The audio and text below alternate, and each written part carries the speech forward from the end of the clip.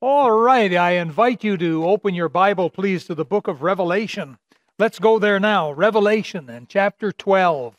We are in chapter 12. I want to remind you that chapter 12, starting verse 1, right through till chapter 15, verse 4, is what we call a parenthetical section, meaning that it's not chronological. The way that I like to put it is the tour bus guide has pulled the bus over to the side of the road. We're not making new progress, but rather what he does is he gets up and turns around and now explains a bunch of things to us. And that's what we have in chapter 12, verse 1 to chapter 15, verse 4. It's a parenthetical section. Now, last Wednesday, we talked about the woman here clothed with the sun, and we interpreted her as being Israel, and how that she brought forth the Lord Jesus. And so this parenthetical section, right up to chapter 15, verse 4, seems to cover a period of time spanning approximately the birth of Christ right up till near the end of the tribulation. And in verse 5, I want you to notice that the man-child, the Lord Jesus Christ here, at the end here, her child was caught up unto God and to his throne. And so that's where Jesus is right now. Folks, he's in heaven. He's not on earth in some city or some country. He is up in heaven. Some people claim to be Jesus himself. They are wrong, wrong, wrong. Our Lord Jesus right now is in heaven making intercession for us. In verse 6, we find that the tribulation has not only begun, but it's somewhere around the midway point of the tribulation. Here we find Israel fleeing from Satan, and that's got to be tough. Boy, those are got to be horrible, scary days with hearts pounding and lots of tears and crying out to God. And notice also here, in verse 6, near the end, that God hides them and feeds them 1,260 days. That's 3.5 years. It refers to the last half of the tribulation. And these verses are given to show us why that Satan is so enraged with Israel, because he's enraged against the Lord Jesus Christ. Satan and Jesus are enemies, folks. They don't see eye to eye. They are enemies. And Satan is very mad at the Lord Jesus, and he's persecuting Israel because of it.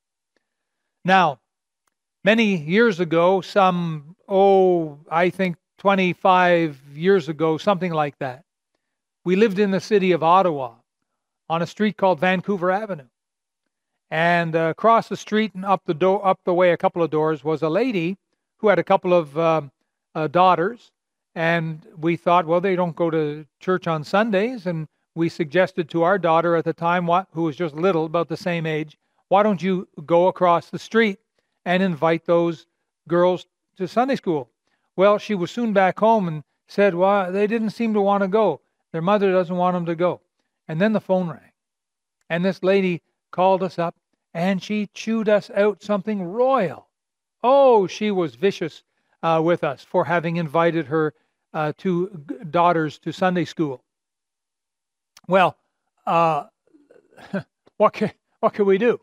We apologized, but that never worked.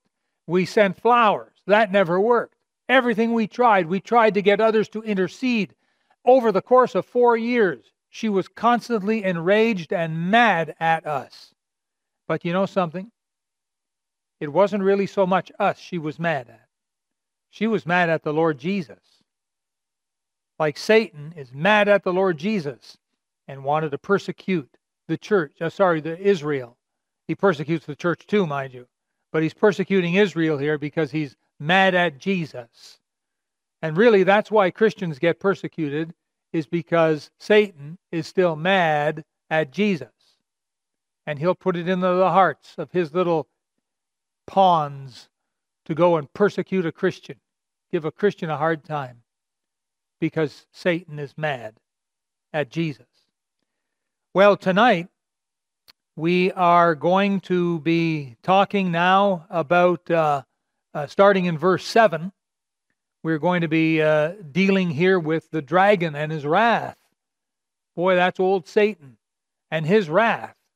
And so let's have a quick word of prayer, and then let's get into these verses.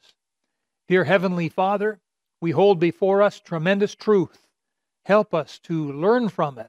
We're looking down the tunnel of time. We're looking through the telescope, through the ages, and we're looking, Lord, at this time when Satan is going to once again try to persecute Israel. Help us, Lord. Help us, we pray, to learn the lessons tonight, that we might live for you. In Jesus' name, amen. All right, now I'd like to direct your attention now, please, to verse number 7. And there was war in heaven. Michael and his angels fought against the dragon, and the dragon fought against his angels. This verse seems to suggest that there's a war, a very first war. Why is there war in heaven? Because Satan is about to be cast out. That's why. And he doesn't want to go. And so he's fighting. There appears to never have been a war in heaven before. It always seems to have been a place of peace and glory to God. The golden streets have never been marred with battle. Heaven's atmosphere has never been shattered by the cries of warriors. But it's now happening. Now, earth, on the other hand, earth is a different story altogether. Earth's history has always been filled with war. Earth's history began with the war between two brothers in Genesis chapter 4. Earth's history will end with the war at the end of the millennial kingdom, when Satan rounds up all the unsaved people and tries to attack Jesus in the holy city. But I want you to notice something here. From the beginning up until about the midway point of the tribulation, from the beginning of time up until about this midway point of the tribulation, Satan has had access to heaven. I know this is a hard thought, isn't it? Old devil, what's he doing in heaven? Get him out of there. It will happen, beloved. But if we understand this properly, Satan has access to heaven. In fact, look at verse 8. It says, and prevailed not, neither was their place found any more in heaven. It suggests that Satan still at this moment, as we preach this sermon, Satan still has a place, access in heaven. That's hard pill to swallow, but it appears to be true that Satan has access in heaven. Now, say, what's he doing up there? What does he want to go to heaven for? Why? Why would Satan want to have anything to do with heaven? And here's why. Because Satan is an accuser of the brethren. That's why. Satan's job, one of Satan's jobs, maybe his main one right now, is to accuse us before God. You say, well, what good would that do? Well, think of it. He can't accuse us of things we haven't done because God won't listen to him. He can't accuse us of sins and transgressions we haven't committed because God knows better. But when we commit sin, then Satan can take that and he can bring it before God the Father. And he can begin to accuse us. He is the accuser of the brethren, and he's good at his job, beloved. He knows exactly what he's doing. And he takes legitimate accusations before God. And the purpose of that is so that God will be forced to remove his hedge of protection, his hand of blessing off of his children, and then this will allow Satan now to get in there, Satan or his demons, and get in there and attack us, to attack us spiritually, attack us mentally, attack us emotionally, attack us financially, attack us physically. Satan is an accuser with legitimate accusations in order to release God's hand of blessing and protection so he can get in there and he can really hurt God's children. Boy, the question is, how's it going in your life? Have you been the subject of satanic attack. Now, I'm not saying that all satanic attack is because you've committed sin. Satan has taken that as a legitimate accusation against you before God. God has had to remove his hand of protection, his hand of blessing, so Satan can come in there now and smack you good. You look at Job. We're going to look at Job in just a moment. But he's an example of a righteous man, and God still allowed some attack. So, saying this, some of the attack you may be experiencing may be because you haven't confessed your sin. Some of the attack from Satan in your life might be because you haven't taken your transgressions to God and confessed them and owned up to them and asked him to forgive you. See, the thing is, God has to deal with sin, right? Now, praise the Lord, we've got an advocate in heaven, Jesus Christ the righteous. And it's very true that when Satan brings this accusation, legitimate accusation, the Lord Jesus can stand and say, Father in heaven, it's true. Your son, your daughter just committed a sin. But what else is true is that I died for that sin. I shed my blood for that sin. Praise the Lord, that keeps us saved. But now God has to have the Holy Spirit go to work and start convicting us of the sin. Satan gets in there and starts thumping us. If we're smart, we'll go to God and we'll ask God to forgive us. We'll acknowledge it and ask him to forgive us. Very important, beloved. 1 Corinthians chapter 11, verse 31 says, For if we would judge ourselves, we should not be judged. It's talking about God's judgment upon a Christian who has sinned but has not done self-judgment. When you sin, you should right away acknowledge it before God and ask his forgiveness. You should go to God and say, God, I'm so sorry what I've done. Please forgive me. But when you and I don't do that, when we don't judge sin in our lives, then God has to do it. And he's a loving heavenly Father, and he will do his job, and he will judge sin in us. Now, very quickly, I'd like you to turn in your Bible, please, back to the book of Job. And we'll just take a quick look at this. Job, right before the book of Psalms, Job chapter 1. And we'll just quickly here, chapter 1, verse 6. And this shows us once again the access that old dragon has in heaven. Job chapter 1, verse 6. Now there was a day when the sons of God came to present themselves before the Lord, and Satan came also among them. There you go. Satan has got access into God. Chapter 2, verse 1. Again, there was a day when the sons of God came to present themselves before the Lord, and Satan came also among them to present himself before the Lord. Now, whether this presenting was in heaven or on earth, the bottom line is that Satan still had access to God Almighty. And in Revelation here, it indicates that he has access in heaven. So listen, make sure you're saved. Very important. Make sure you're born again. Make sure you're saved. If you're wondering if you're saved or not, if you're not sure you'd go to heaven when you die, if you're not 100% sure that you're born again, that God is your Father and Jesus is your Savior and he's residing in your heart, if you don't know for 100% sure, contact our office. We'll give you a Bible study. We'll start you on studying the Bible. Faith cometh by hearing, and hearing by the Word of God. We'll get you started on Bible studies that'll help you to know. And in a very short time, you will learn a whole lot about heaven and salvation. And you too will be able to be sure you're saved. And if you are saved and you know you're saved, make sure that you're keeping short accounts with sin and you're confessing all and forsaking all known sin.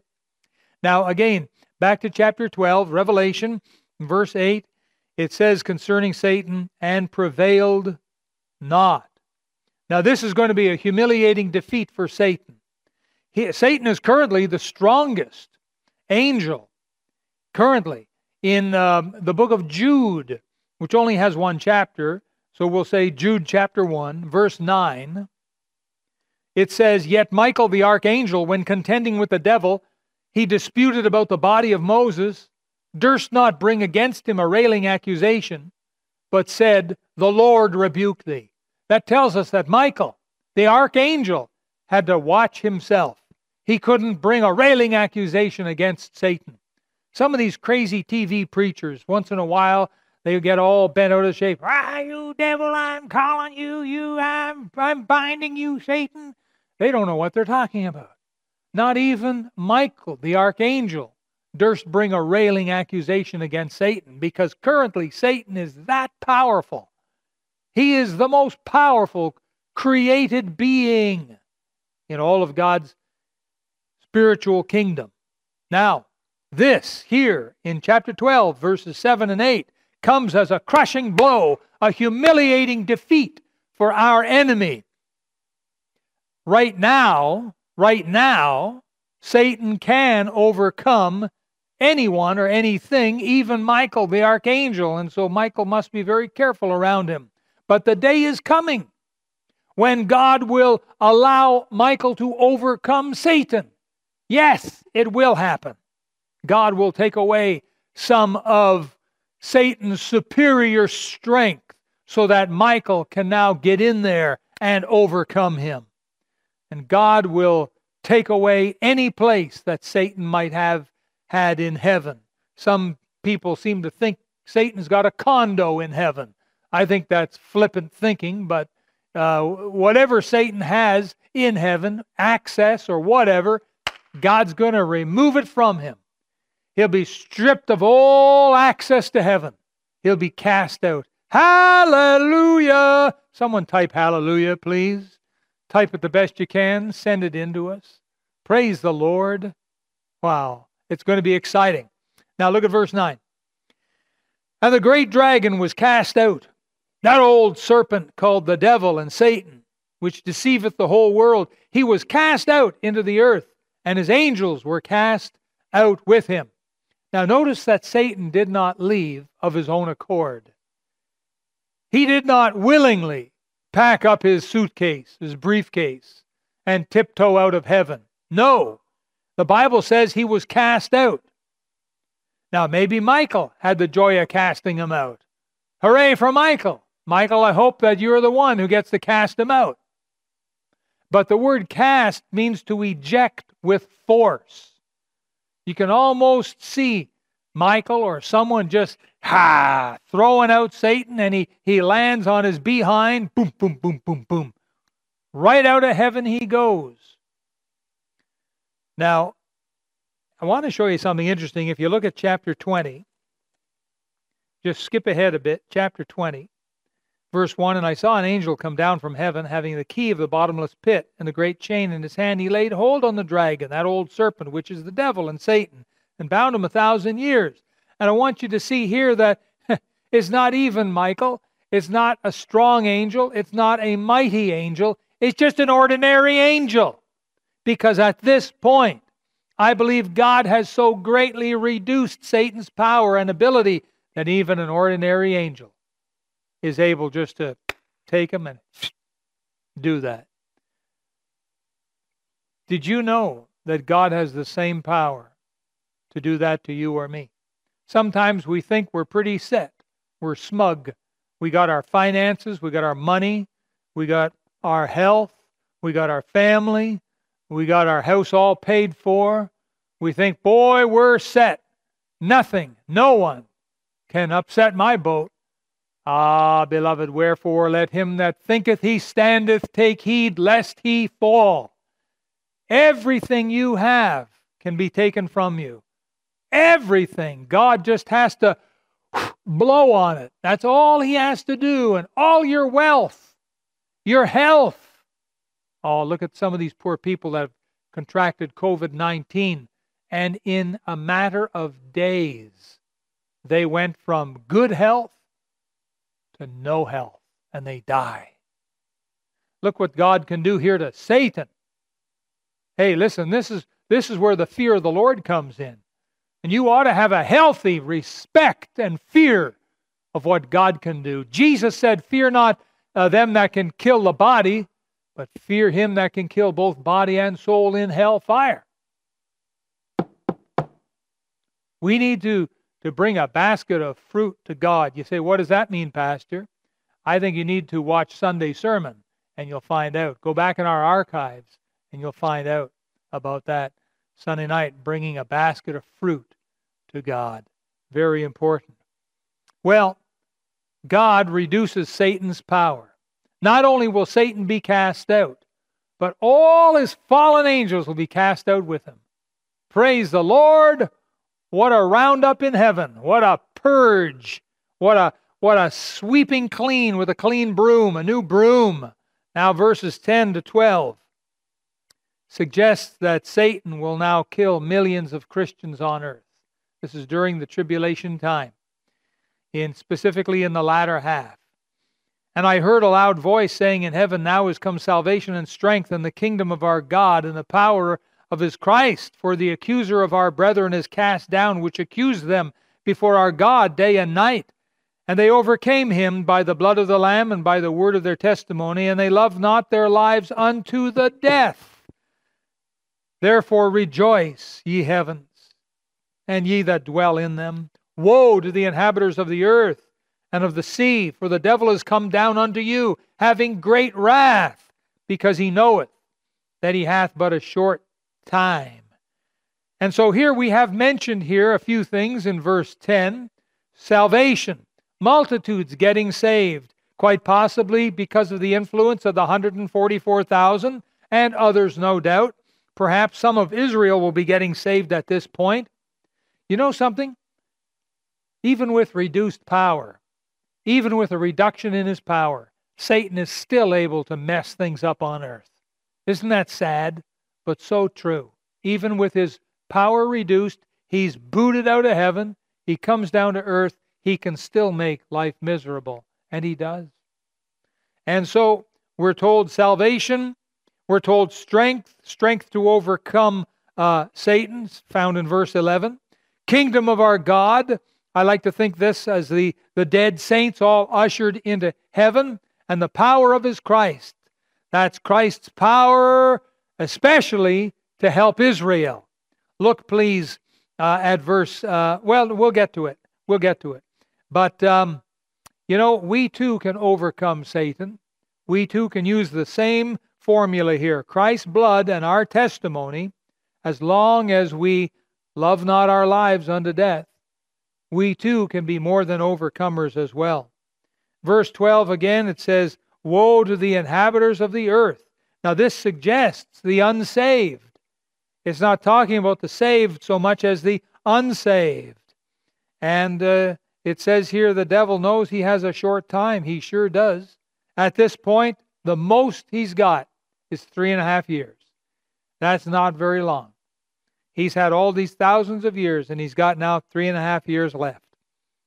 Well, we come to verse 13, and we find out that Satan goes after the Jews in Israel. And when the dragon saw that he was cast unto the earth, he persecuted the woman which brought forth the man-child. So he goes after Israel. Verse 14, Israel goes into hiding. And to the woman were given 2 wings of a great eagle, that she might fly into the wilderness, into her place, where she is nourished. Watch this. For a time and times and half a time from the face of the serpent. Most Bible scholars believe that a time references a year, times 2 more years, we're up to 3 years. Half a time is half a year, 3.5 years. That's the latter end of the tribulation. Now listen, beloved, some of these things is speculation. We don't know for sure because we are not there going through it. We're only speculating. Is it possible it could be 3.5 months? We'll find out. So, don't get all bent out of shape over some of these things, because there's room for some speculation. Now we come to verses 15 and 16. And the serpent cast out of his mouth water as a flood after the woman, that he might cause her to be carried away of the flood. And the earth helped the woman And the earth opened her mouth and swallowed up the flood, which the dragon cast out of his mouth. You say, what does that mean? To be honest, we're not sure. How about that for an honest answer? We're not sure. Somehow Satan will try to destroy the Jews. He'll try to destroy the Israelites with some kind of flood. God will see to it that the earth will open up and swallow this flood, whatever it is, thereby saving the Jewish people. That's about all we know. We come to verse 17. And the dragon was wroth with the woman, and went to make war with the remnant of her seed. Now this would probably be the Jews from other parts of the world, around the world, quite possibly, who are born again, but maybe not. Let's see, we pick up the end of verse 17, which keep the commandments of God and have the testimony of Jesus Christ. I correct myself. Chances are they probably are born again. Well, we come to the conclusion of the matter. And I think the conclusion, the application for us, may be found in verse 12. The end of verse 12. He knoweth that he hath but a short time. Doesn't have much time left. How much time do you have left? Either before the kindly hand of death ushers you into the presence of Jesus. You might say, oh, I have 50 years. How much time do you have left before the sound of the trumpet and the rapture, and Jesus comes and personally takes you unto himself? How much time do you have left? We don't know. Could this pandemic, this worldwide pandemic, be the precursor to the rapture? We don't know. We just don't know, do we?